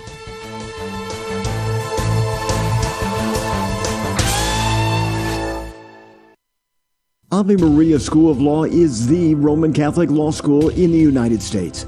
Consistently ranked in the Princeton Review as one of the best and most conservative law schools, as well as pre-law's most devout law school. Ave Maria School of Law provides a traditional legal education while emphasizing how the law intersects with the Catholic intellectual tradition and natural law philosophy. Ave Maria School of Law, unabashedly Catholic, consistently excellent. For more information, visit avemarialaw.edu. Cresta in the Afternoon is underwritten by the following nonprofit organization: Real Estate for Life. Buying or selling your home or business property? Real Estate for Life can connect you with one of 1,400 pro-life real estate agents around the world. When Real Estate for Life receives a referral fee, they donate 70% to Ave Maria Radio and Human Life International. More information at realestateforlife.org or 877-LIFE-US1. That's realestateforlife.org. Never miss an episode of Cresta in the Afternoon. Subscribe to the podcast on Spotify, Google Podcasts, Apple Podcasts, or wherever you get your podcasts. You can also listen on demand at AveMariaRadio.net and on the Ave Maria Radio app. With so much going on in the world, it's easy to feel overwhelmed. What do you need to know today? Stay tuned to Cresta in the Afternoon and Catholic Connection with Teresa Tomeo as we bring you the day's top stories and conversations from an authentic Catholic perspective. This program is brought to you in part by Charity Mobile, a proud partner of Ave Maria Radio for over 15 years. Charity Mobile is the pro-life cell phone company and has sent nearly $2 million to thousands of pro-life charities. 4G LTE coverage is available nationwide, and 5% of your monthly plan price goes to your favorite pro-life charity. A video introduction is available at CharityMobile.com. Charity Mobile, everyday living, effortless giving. CharityMobile.com. Catholic Connection with Teresa Tomeo. People think it's easier to stay in the muck. The devil that we know is easier than the devil we don't know, but what they don't realize is that the situation can get worse. And what we're seeing now with some of these very liberal orders, let's say, for example, these liberal orders that are dying out, especially religious sisters, dying out, literally folding.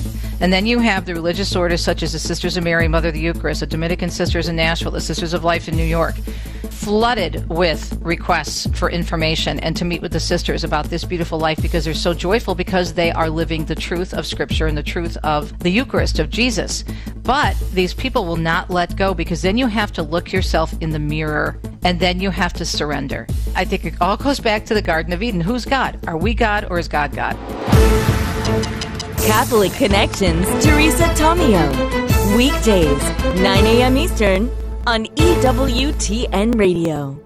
Does the fourth commandment only order us to honor our father and our mother? According to the Catholic Catechism, it also obliges us to give honor and respect to all whom for our good God has vested with his authority. Respecting the fourth commandment, says the Catechism, brings its own reward, not only with spiritual fruits, but temporal benefits of peace and prosperity, whereas failure to observe the commandment brings harm to individuals and communities. We are reminded that marriage and the family is ordered to the good of the spouses and the procreation and education of children. The Catechism states a man and a woman united in marriage together with their children is what forms a family. God instituted the human family when he created man and woman and instructed them to increase and multiply. This is Peggy Stanton, and this has been the Order of Malta's Minute with the Catechism.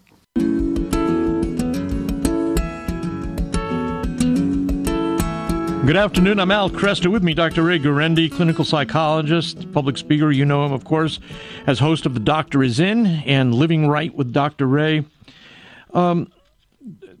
You've been a therapist for 40 years. You've seen difficult things. We've been talking about that. You come across couples who have marital difficulties, and you recognize that, wow, they've got contempt for one another. They don't have respect for one another. Personalities are very different. What happens when you think that maybe they shouldn't have gotten married in the first place? After 2 or 3 sessions, maybe 4, you start to get a clearer picture. And you think to yourself, what brought these two together back when? Yeah. Typically, it's all the wrong stuff. All right, it's impulse, physical attraction, it is fun together, whatever it was. And they didn't know all the stuff involved in living together. And little by little, their personalities just scraped all kinds of scabs and scars all over their personas. And I think to myself, I don't say it out loud, but I think to myself, boy, oh boy, oh boy, they married the wrong person. Yeah. They really married the wrong person. Now, there's 2 levels to this. One is the Christians. Committed Christians will say, well, I'm in. I mean, I can't go anywhere. I'm not going anywhere. It's not going to happen. Less often you get both of them saying that. Typically you get one of them saying that. Mm-hmm. I'm not leaving. It's not going to be me. I'm committed for life. Yeah. Then you get the non-Christians who really don't care. What the heck? I can leave. I got no moral compunction about leaving. At that point, people say to me, how do you deal with them? They're there. They're thinking, why waste the effort? What I do is I take them through the complications of what will happen after the divorce, especially if they're children. Yeah. I might say something like this. Well, okay. How old are your kids? 14, 12, and 9. All right. So when you leave her, you understand that if she marries another man or lives with another man, he is going to have at minimum 50% influence over your children. And you have said she's not a good disciplinarian, so she'll pretty much let them watch whatever they want to watch and do whatever they want to do. Now, can you live with that? And furthermore, what if that 14-year-old at age 16 says, I don't like going to my dad's house, it's boring, I don't want to go, and I'll figure out ways to sabotage it. So you really won't be seeing your son anymore. So I take him through all of this because they don't think any of this. They just think, well, it's escape. I'm better out of here, and then everything else will just fall into place. And it never does. Interesting study done. I saw this survey, Al. If a spouse dies and the marriage partner raises the children as a single parent, their adult adjustment is no worse than if they were raised by 2. Oh, that's interesting. It's the dynamics of the divorce that cause the trouble. So loss by death, loss by divorce are not quite the same. No, they're not. Because you don't have all the complications. They both hurt, but they're different. Of other parents. You don't have the complications of other half-siblings. Yep. You don't have the complications of wildly diverse parenting. You don't have a complication of remarrying, and now he has a 6-year-old son that he favors well over my 9-year-old daughter. Yeah. You don't have any of that. Yeah. That's the factor. Over the period of time that you've been doing therapy, have you seen changes within the Christian community? Christians who present themselves for therapy, have their attitudes changed in accord with the world's? I'm getting to the point now where I'm able to select who I want to see. Oh, I see. Okay. And because of that, I am much more inclined to accept people that have some kind of Christian sensibility so that we can work within that moral system. Well, your original research from years ago indicated the importance of faith for holding families together. But we were told, as psychologists, you do not bring up religion, you do not talk religion, you do not talk morals, you do not talk values. Yeah. This is all therapy neutral. Yeah. I remember even then as a 24-year-old thinking, how can you do that? How does that happen? I've always thought the same. You can't talk about the one thing which is central to a person's life, yes. or at least, it makes the claim that it ought to be central to a person's life. Well, even if you think it's nonsense, it's still their world. Exactly. And as a therapist, you're supposed to get into their world. I can't tell you how many people have come to me and have said, we had therapy, but our therapist was a secular therapist and he couldn't relate to anywhere where we were coming from. And all the research says the number one healing component in therapy is something they call the therapeutic alliance.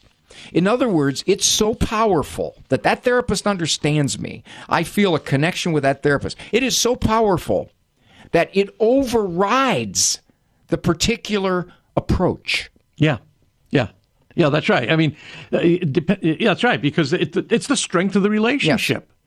And again, this comes back to, I think, my own opinion is that this has a lot to do with how Christians were made in the image and likeness of God. And human beings, when they're relating to one another in helpful, serving, honoring ways, it's healthy. It's a good thing for us to be in relationship with a people helper who understands us and has insights that they can share with us, or they can help us prescribe a pattern for our future.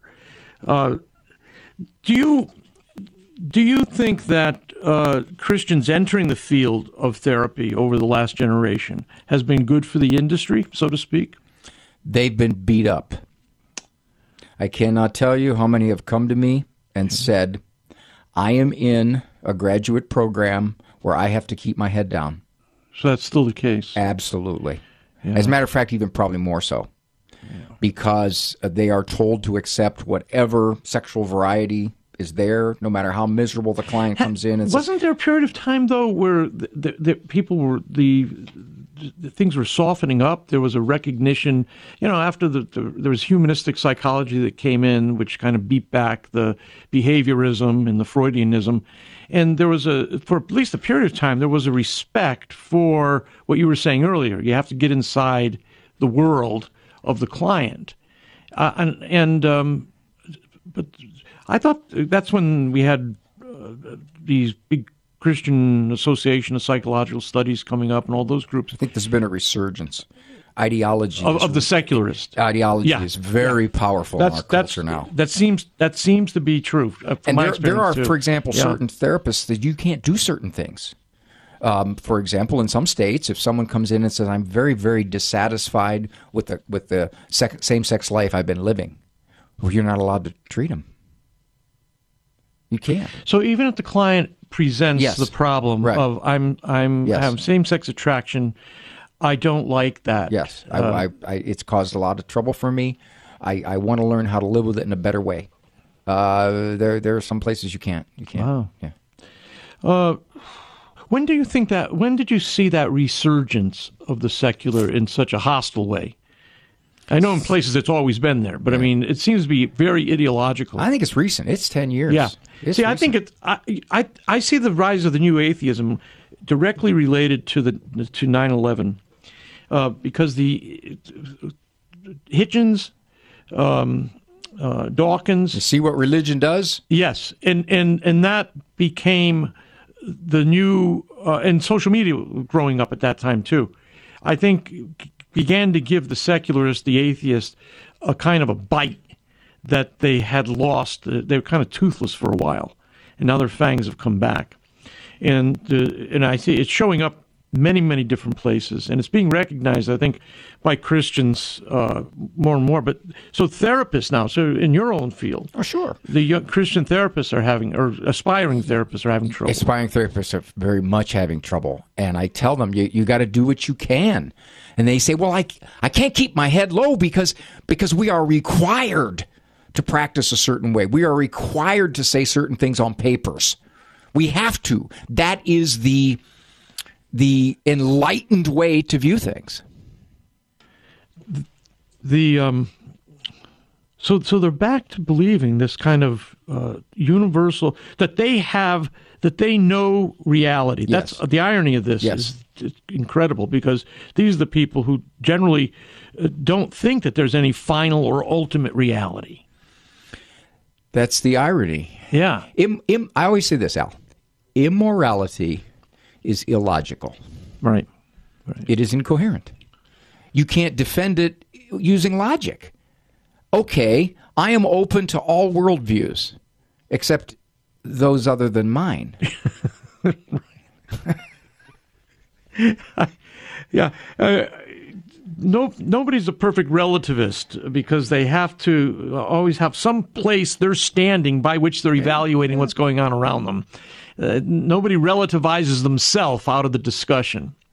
It's like the old, who was it that, I think it was Chesterton that said, when you run up against somebody who says there's too many people in the world, ask them one question. How are you so sure you're not one of the too many? That's right. That's right. Many people know you, of course, as a advice giver, therapist, but you're also quite skilled as an apologist too. That's a side view that people don't often know. It was forced upon me. Tell me about it. When I left the church, I was a new atheist. The old atheists make logical sense. There's no God, therefore I can pretty much do what I want. The new atheist, there is a God, but he thinks just like me. And that's how I drifted into I was a Christian still, but Catholic, Methodist, evangelical, let's all just kind of get along, and then God's God, Jesus is Jesus. Yeah. And as I got further and further into the Protestant world, I became more and more distressed at what I saw as all kinds of self-contradictions, things that didn't hold together. I'm an engineer when I was first educated, so I can't say, Al, you have your formulas and I have my formulas. We have to agree to physically disagree. Right. No, because somebody's bridge falls down. Right. And I couldn't handle that with religion either. I thought there's got to be some ground for truth here. Right. And I started just digging and digging and digging and digging and digging. And I used to beg God. I used to say, just give me faith. Just give me faith, please. You said, ask. Okay, I'm asking. And it never happened on my timetable. And what I found was, he's smarter than I am. He knew that I would keep digging. And in that digging, there's not too much somebody throws at me that I haven't struggled with myself. Yourself. You haven't already passed through yourself. Yes. Ray, let me thank you for being with me, and we're glad you did all that digging, by the way. Oh, thanks. Thank you so much. Dr. Ray Guarendi, again, listen to him regularly on The Doctor Is In.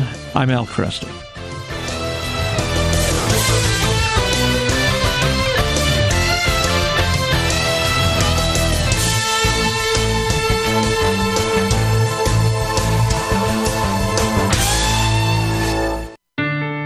Living the Beatitudes with Father Bjorn. Blessed are those who are persecuted for righteousness' sake, for theirs is the kingdom of heaven. If you're on a football team, you don't want to just run up and down the field holding the ball and never cross into the end zone and get a touchdown. We want to reach our goal, but there are a lot of obstacles, discouragement, and challenges along the way.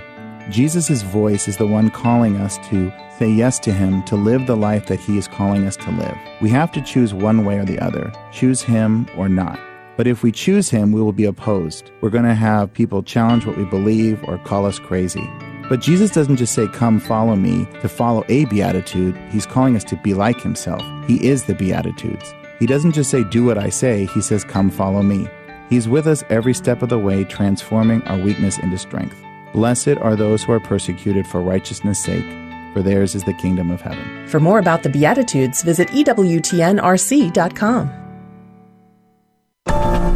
Christ is the answer, with Father John Riccardo.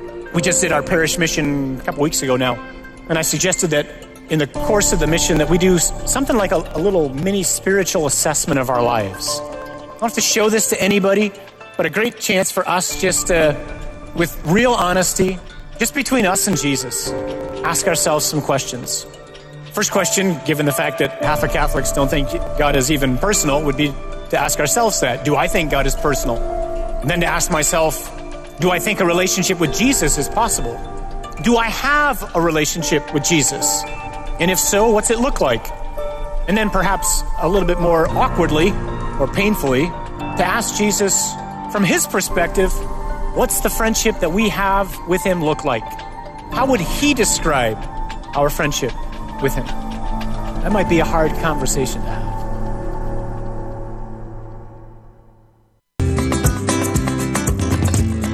Well, thanks so much for being with me. I'm Al Cresta. You can follow up on the conversation. I'm going to AveMariaRadio.net.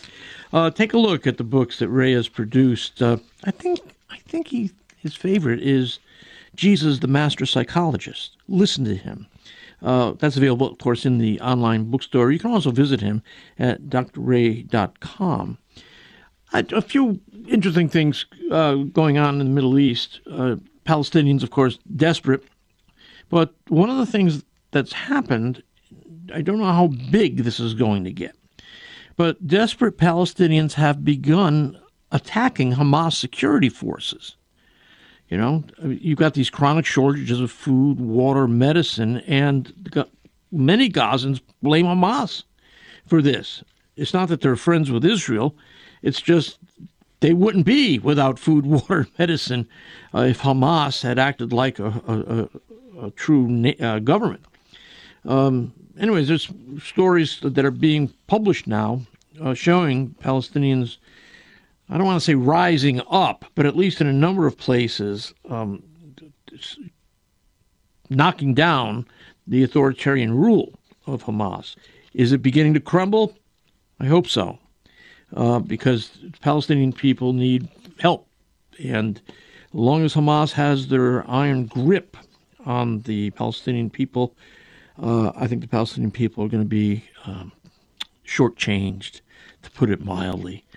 So follow up on our conversations today by going to AveMariaRadio.net. Again, AveMariaRadio.net. Check out the online bookstore there where you can get Dr. Warren's book, I've Seen the End of You, a neurosurgeon's look at faith, doubt, and the things we think we know.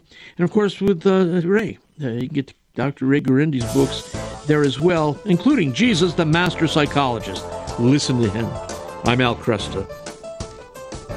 Cresta in the Afternoon is a co-production of Ave Maria Radio and EWTN Radio and carried across the EWTN Global Catholic Radio Network. To follow up on any of the guests or information presented on today's program, visit the Cresta Guest Archive at AveMariaRadio.net. That's AVEMARIA Radio.net. To listen to this or any other edition of Cresta in the Afternoon, visit the audio archives at AveMariaRadio.net. Or to order a CD of the program, call 734-930-4506 or email orders at AveMariaRadio.net. That's 734-930-4506 or orders at AveMariaRadio.net.